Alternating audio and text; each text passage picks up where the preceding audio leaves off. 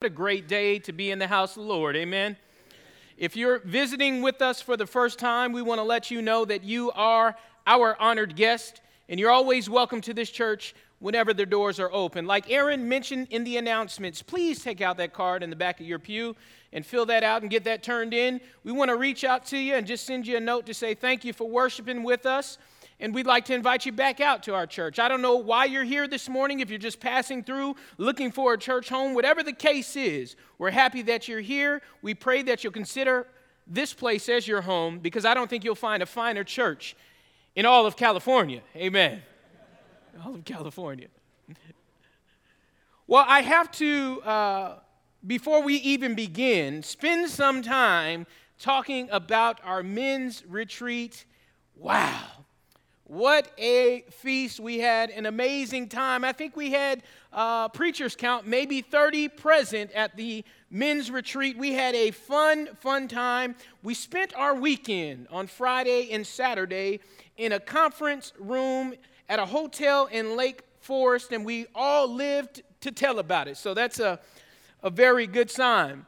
And the material that we covered was actually entitled Work as Worship by J.D. Greear, and it was amazing. It was so awesome. We had good feedback, good conversation, good teachers, just amazing. So you may be wondering what it looked like, that whole retreat. I'll tell you what, we laughed, we cried, and we even did this. Show this next picture, Mike. We danced, yes. We danced. That is a picture of our shepherd, one of them, Ken DeBose, along with Ben Wagner showing us the waltz. I thought that was pretty interesting to do at a men's retreat, but hey, that's how we do things here. But he gave a great illustration on staying in step with the Spirit, and it was just so powerful, and I think you can see Steve looking back at me as I take the picture there.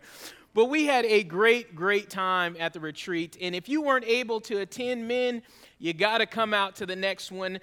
We feel like we know each other better because of this retreat now, and I'm excited to see what God does through our efforts this weekend. Okay, Mike, you can take that down. We embarrassed Ken long enough.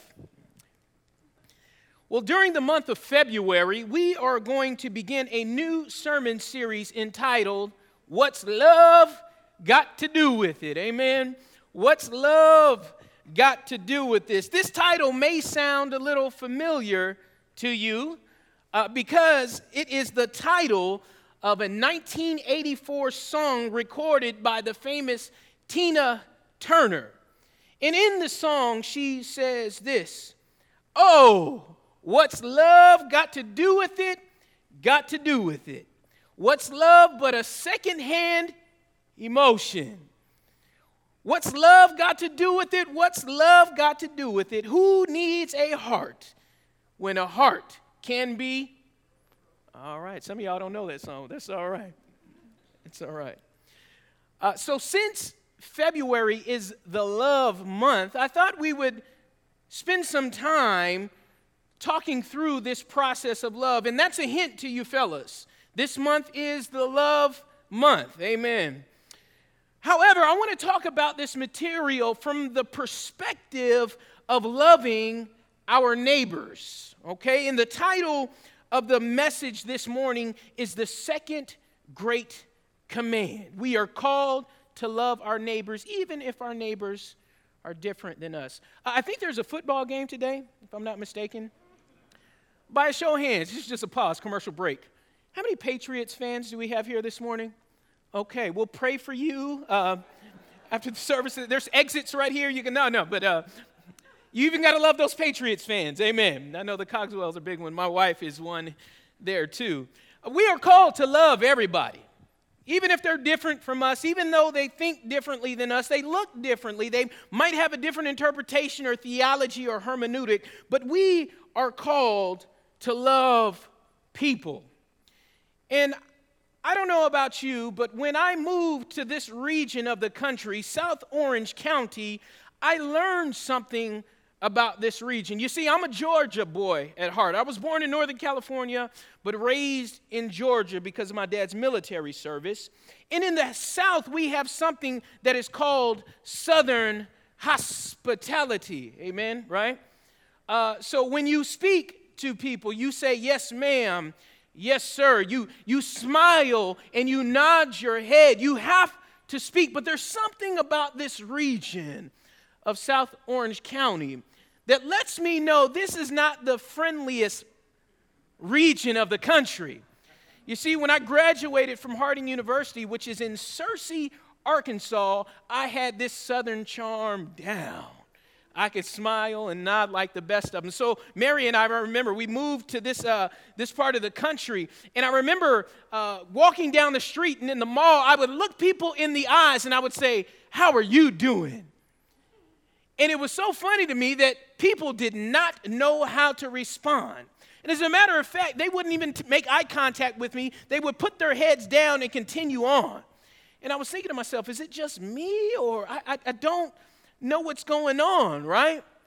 But over the course of the time, I realized that that is the culture in some large metropolitan cities. That is the culture in South Orange County. And you know what I did over the course of time? My Southern hospitality began to get pushed away, further and further away, to where now I'm one of those people where if you look at me in the eyes while I'm walking down the street, I will say, "What are you looking at me for? What do you want?" Right? And it's so funny because I traveled back to Georgia a couple of months ago, and I remember landing in the Hartsfield International Airport, getting off the plane, walking into the airport, and by the time I made it to the baggage claim, I think about 15 people looked at me and said, "Hello, how are you doing?" and gave me a head nod, and I didn't even know how to respond. It was weird. Yeah, we're not the friendliest region of the country, but I think God calls us to be friendly and neighborly people. He calls us to love. So how do we do that in a region, in a part of the country where this is really not the MO? What's love got to do with it? I've got a couple of passages of scripture that I want to look at this morning, and then the message will be yours. The first is found in Luke chapter 10. Luke chapter 10, verses 25 through 27. And you know this text very, very well. You've read it countless times. You've heard numerous sermons on it, but just hang with me and follow along. The scripture says, one day, an expert in religious law stood up to test Jesus by asking him this question: "Teacher, what must I do to receive eternal life?" You can highlight that, underline that, write that down. What must I do to receive eternal life? Jesus replied, "What does the law of Moses say? How do you read it?" Which is an interesting concept there. Jesus said, "Well, what is your hermeneutic? What do you understand about Scripture? How do you read it?" Then the man answered, "You must love the Lord your God with all your heart and with all your soul, with all your strength and with all your mind, and love your neighbor as yourself."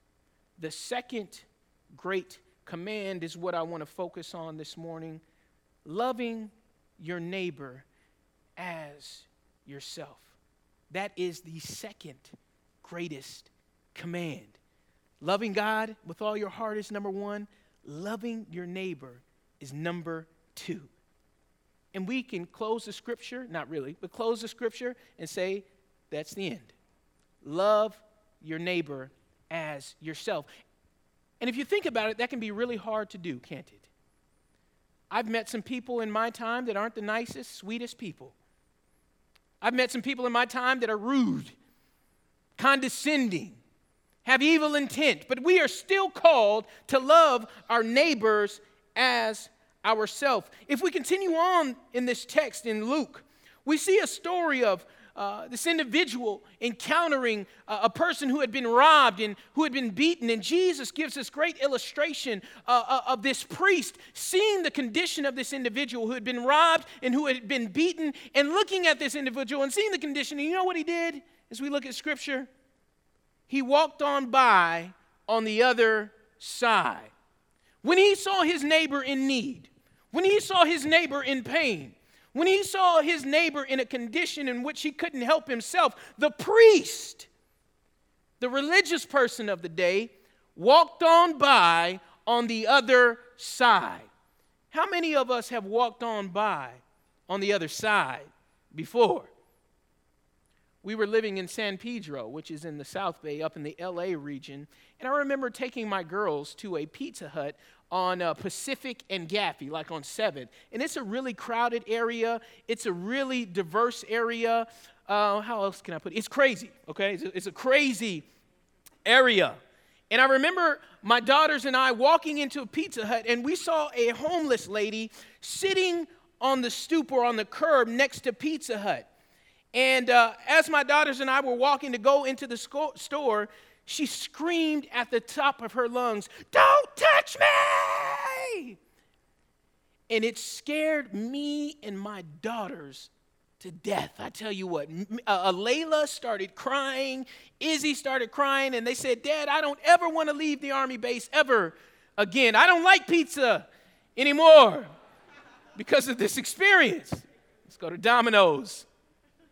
No more Pizza Hut. Even now, no Pizza Hut, Dad." It scarred them. And now when they see people with that condition, you know what they want to do?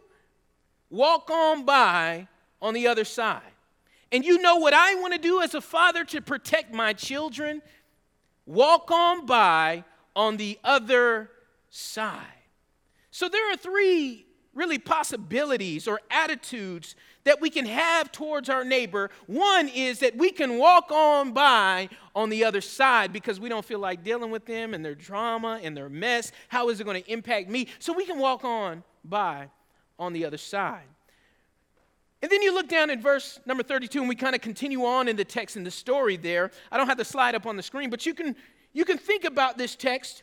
And the natural progression is there is a Levite next, and he sees the person in this condition, and the Levite did something a little different than the priest. Something a little bit different than the priest. The Levite, the scripture says, looked at the person and then walked on by on the other side. I don't know about you, but I'm guilty of that sometimes. I'll see a person in need that's marginalized, destitute, not doing well, and I'll see them. And I'll acknowledge that I see them. I may even give them a head nod. But you know what I'll do? Walk on by on the other side. And what's interesting about this text is that there were 2 religious people, the priest and the Levite, and they didn't stop to help at all. What's love got to do with it? Everything, church. Absolutely everything. So what do we do about that? How would we flesh that out? How do we change this mentality and this mindset? We're going to get to the third attitude that you can have a little bit later on, and it's found in verse number 33 as you continue on in the text. But right now I want to look at Matthew chapter 7 and verse 12. So if you would, flip over there, and I want to examine this text together. Matthew 7 and verse number 12. The scripture says this: "So in everything, do to others what you would have them do to you. For this sums up the law and the prophets. Do unto others what you would have them do unto you." The scripture says that we should treat people how we want to be treated. And when I think about this text, it reminds me of something that we all know too well here in Southern California. The other day, we were driving back from the retreat, and I saw this lady at an intersection, and she was paused there, and the light was green, and she wasn't paying attention. The person behind her was leaning on the horn. I mean, had both arms sitting forward on the horn, just ee. And I'm thinking in my mind, who is this person in the front that's not going in this green? And then I kind of drive up. It's this elderly lady, and she's not really paying attention. And all of us are flustered, honking the horns, looking at this lady, right? What is wrong with you? I drove up and I said, "Oh, it's Grandma. You can't do that to Grandma. Leave Grandma alone," right? But that's what we do, right? We get a little road rage. Things like that happen. We honk on the horn. We get impatient with people. We get inconsiderate, like my neighbor who lets their dog use the restroom on my front lawn. And I have to go out and clean it up, amen, right? And I can be easily jaded. I've had thoughts in my mind on what I could do to get this person. No, I haven't. Okay, yes, I have. Yeah, we've got to learn to treat people how we would want to be treated, because you never know people's condition. You never know their background, never know what they're going through. So we have to be mindful of that. All of us carry baggage. All of us have weight on our shoulders, and we have no idea what our neighbors are going through. Another thing that I learned that we have to respect when thinking about our neighbors and treating people how they want to be treated, we have to be mindful of personal space. And I'm not talking about talking distance, even though I think we should be mindful of that, because close talkers are difficult to deal with sometimes, amen? But we have to be mindful of people's personal space. I realize that in this culture of Southern California, sometimes it can be viewed the wrong way if you get into people's lives sometimes. They don't know how to respond and react to that. Sometimes you have to respect people's personal space. That's missiology 101, right? When you go into a foreign country, you have to understand the culture and how people function and how they act. You know, you don't you put your hand out and shake people's hands with your right hand because that could mean something, or so forth and so on, right? So we have to consider the cultural context. And sometimes in this culture, personal space is very valuable. And we have to be mindful of that. Sometimes people don't want us in their lives like that. So we have to be strategic about how we do that. You know, it's interesting because of my age demographic, which is 30-somethings, maybe even late 20-somethings. I heard that. You know what we do to communicate now is we text, right? And even younger ages than me, like 19, 20, early 20s or so, do you know that a call is really threatening? You know, it's interesting to me. Now, it's not threatening to me. I just don't like to talk on the phone, but a call is threatening to young people. It's like if you call them and like, uh-oh, what's going on? You're getting too close. You're invading my personal space. What's happening here? I realize that about some of our young people. They would much rather you text, because texting is not as threatening. You're not invading their personal space as much, and they can respond, and you can't see the emotions on their face, so they feel comfortable with that. Just text me, don't call. But then some of us in, a little later stages in life, I heard one of our shepherds talk about that. I just don't understand why they won't pick up the phone, and it kind of hurts my heart. And then he goes back and tells us a story about his dad. We used to write my dad letters, and now my dad gets his heart hurt. We don't write. So all I'm saying, church, is we have to be mindful of the cultural shifts and be able to operate in that, right? The shoe doesn't fit in every single context all the time. We've got to be strategic in how we approach people and love on them. And that's all I'm saying this morning. So the question is, how do we start loving our neighbors? Next slide is Galatians chapter 6, verses 7 through 9. You guys follow along with me. Pay attention to this text. It's a powerful one. It's really meaningful. Listen to this. Do not be deceived. God cannot be mocked. A man reaps what he sows. The one who sows to please his sinful nature, from that nature will reap destruction. The one who sows to please the Spirit, from the Spirit will reap eternal life. Let us not become weary in doing good. Write that one down, underline that one. Let us not become weary in doing good, for at the proper time we will reap a harvest if we do not give up.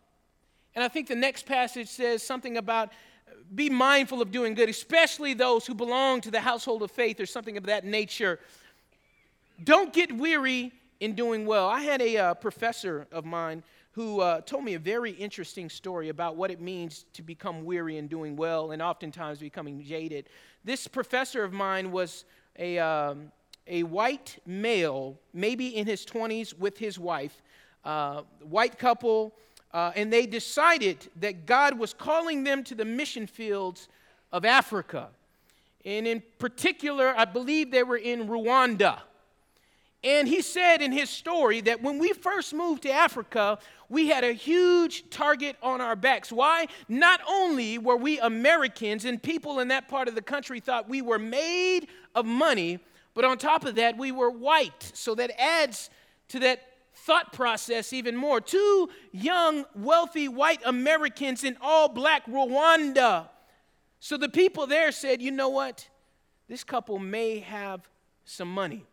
And they were young at the time, right? In their 20s. And they had in their heart, they need to help everybody because everybody's need is real. So oftentimes when they were in the mission field, on the mission field, at their homes, people would come up to their house and knock the door.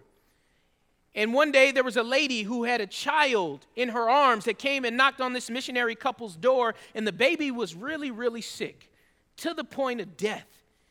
And this lady said to my professor and his wife, I really need some money. My baby is sick. My baby is going to die.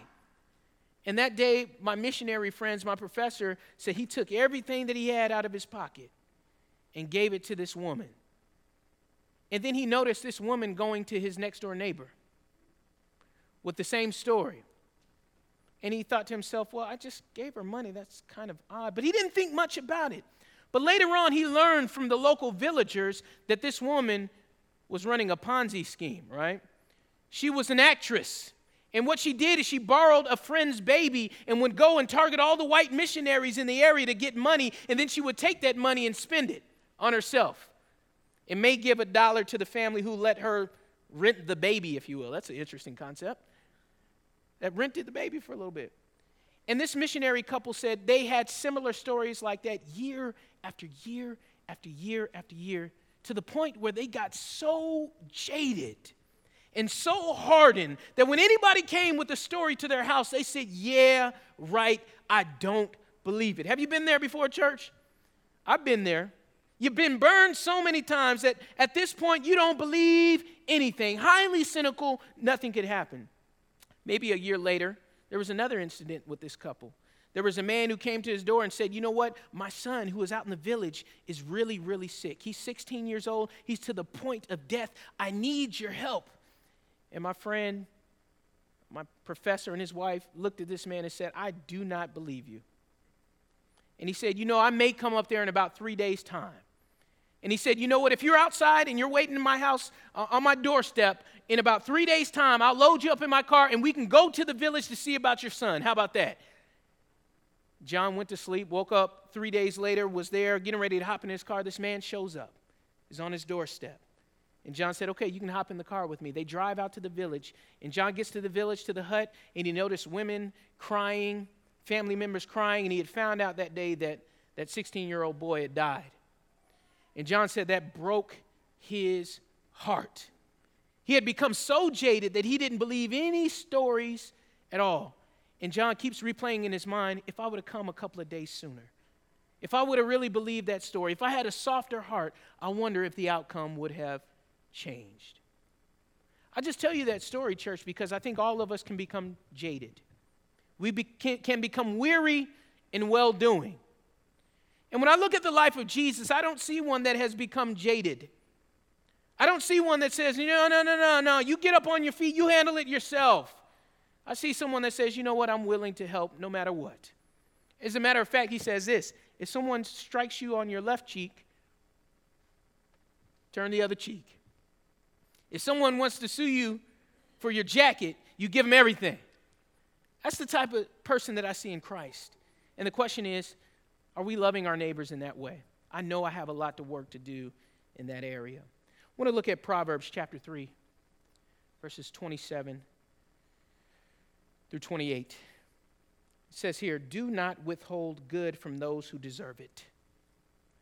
When it is in your power to act, do not say to your neighbor, come back later, I'll give it to you tomorrow, when you now have it with you. That's a tough one, isn't it? And there's not much exegesis that needs to be done on this text. It says what it says. If you have the ability to do good and to help somebody out, you got to do it. That's our job. That's what it means to follow the second greatest command. Now, I think there's some strategy in how you do it. I don't want to discard that and throw that out. But if we become so jaded that we look at people and we say, you got to do it yourself, I think that's not what the Lord wants from us. I don't believe it. Last slide, and then I'll be done. Luke chapter 10, verses 33 and 34. This is the third way we can look at our neighbors. The third way. We talked about two in the beginning. This is the third way. But a Samaritan, as he traveled, came where the man was, and when he saw him, he took pity on him. And he went to him and bandaged his wounds, pouring on oil and wine. Then he put the man on his own donkey, took him to an inn, and took care of him. And I think many of us will say, well, look at the context, look at the story, look at the situation. It's different today. You just can't do that. I would agree with that. But I think what I see in this text is a tremendous amount of empathy for people who are going through some hardships and struggles.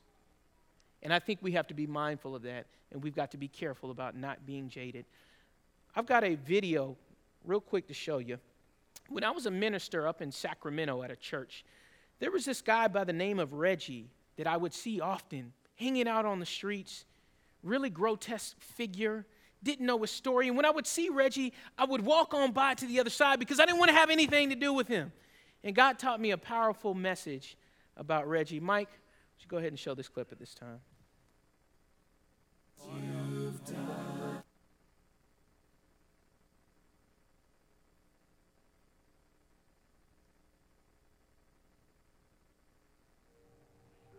My name is Reggie Worthing. That's my name.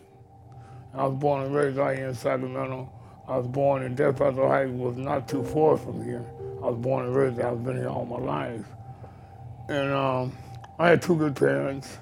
You know, I went to school. I always went to school. I liked the school.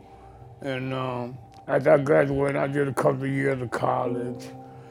And then I went to the military.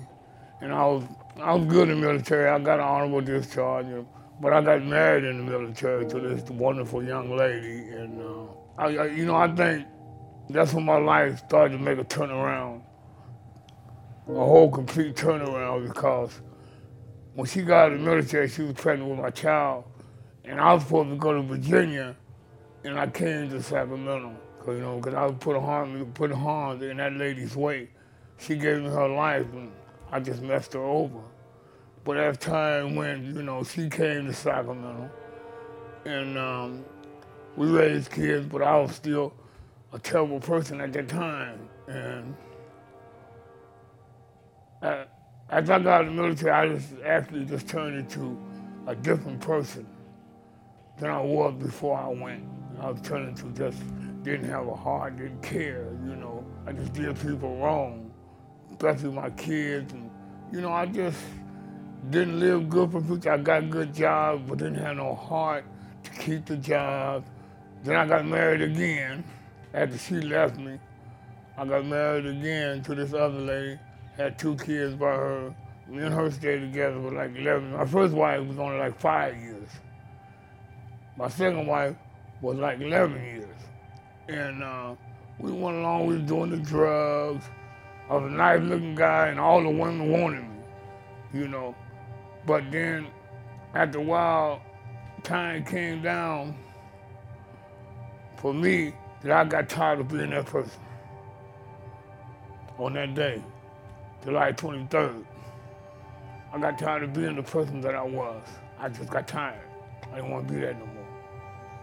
So I went out to my garage, turned my lawnmower over, and I poured gasoline in a jar.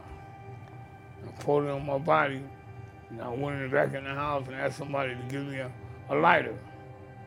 They didn't know what I wanted it for. So I went back out to the garage and I just flicked it and poof! I was on fire. And I just run into the house, I was on fire. Then I ran back outside and I rolled over and the fire still didn't go out. So I ran back in the house. Fire still going. So I stood in the mirror in the bathroom and my head just swelled. I said, I can just see the fire on my back just burning, and my head just started swelling. So I ran back outside again, and I ran out of breath, so I just laid down on the concrete. I had a wonderful life.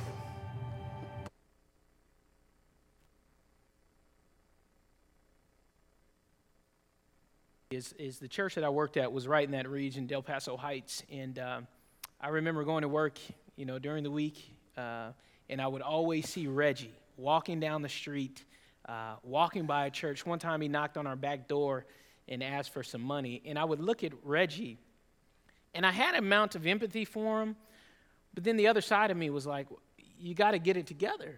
Like, what do you want? Why are you on the street? Why are you doing this? Why are you living this lifestyle? I would see him all the time. And I got so used to seeing him that I became jaded and failed to notice. I would walk and I'd say, hey, there's Reggie, and keep on going about my business. And what was so interesting is that a couple of weeks ago, this clip came out, and it was on Vimeo. And I said, that's Reggie. And our church was actually in the background in one of those photos. I said, that's Reggie. That's him. And then I actually got to hear his story of how he struggled in his life and he tried to take his life. And the question I asked myself is, what have I been doing for him? Besides throwing him a little money here and there, possibly waving when I see him. And his figure, his face is so grotesque that when you see him, it scares you and it causes you to walk on the other side. If Jesus was here in the flesh and he saw Reggie, I wonder what Jesus would do. And I just want to leave you with that thought. So as we close this morning, the question that I have for you this morning is, how are you doing with loving your neighbors? How am I doing with loving my neighbors? And the reason I say that is because our neighbors need love. And we don't know what their stories are. We don't know what their backgrounds are, but we know our neighbors need love. And why is that so important? Because Scripture says that God is love. So by loving our neighbors, they get to see God. This morning, by way of invitation, maybe there's someone here that hasn't been doing this, and the best way is falling short in this area. We got an invitation for you. We'd ask you to come forward. The church will pray with you, pray for you. Maybe this morning you aren't a Christian, and you've been seeking love. You've been seeking acceptance. I tell you what, the best place that you could ever be a part of, or the best community that you could ever be a part of, is the church. And the question I have for you is, why are you delaying? We've got a baptistry ready. If you're ready to give your life to the Lord today, we'll baptize you in water. You can be added to the kingdom, and you'll experience a love that is amazing. Whatever your needs and concerns are, won't you come together while we stand and sing the song of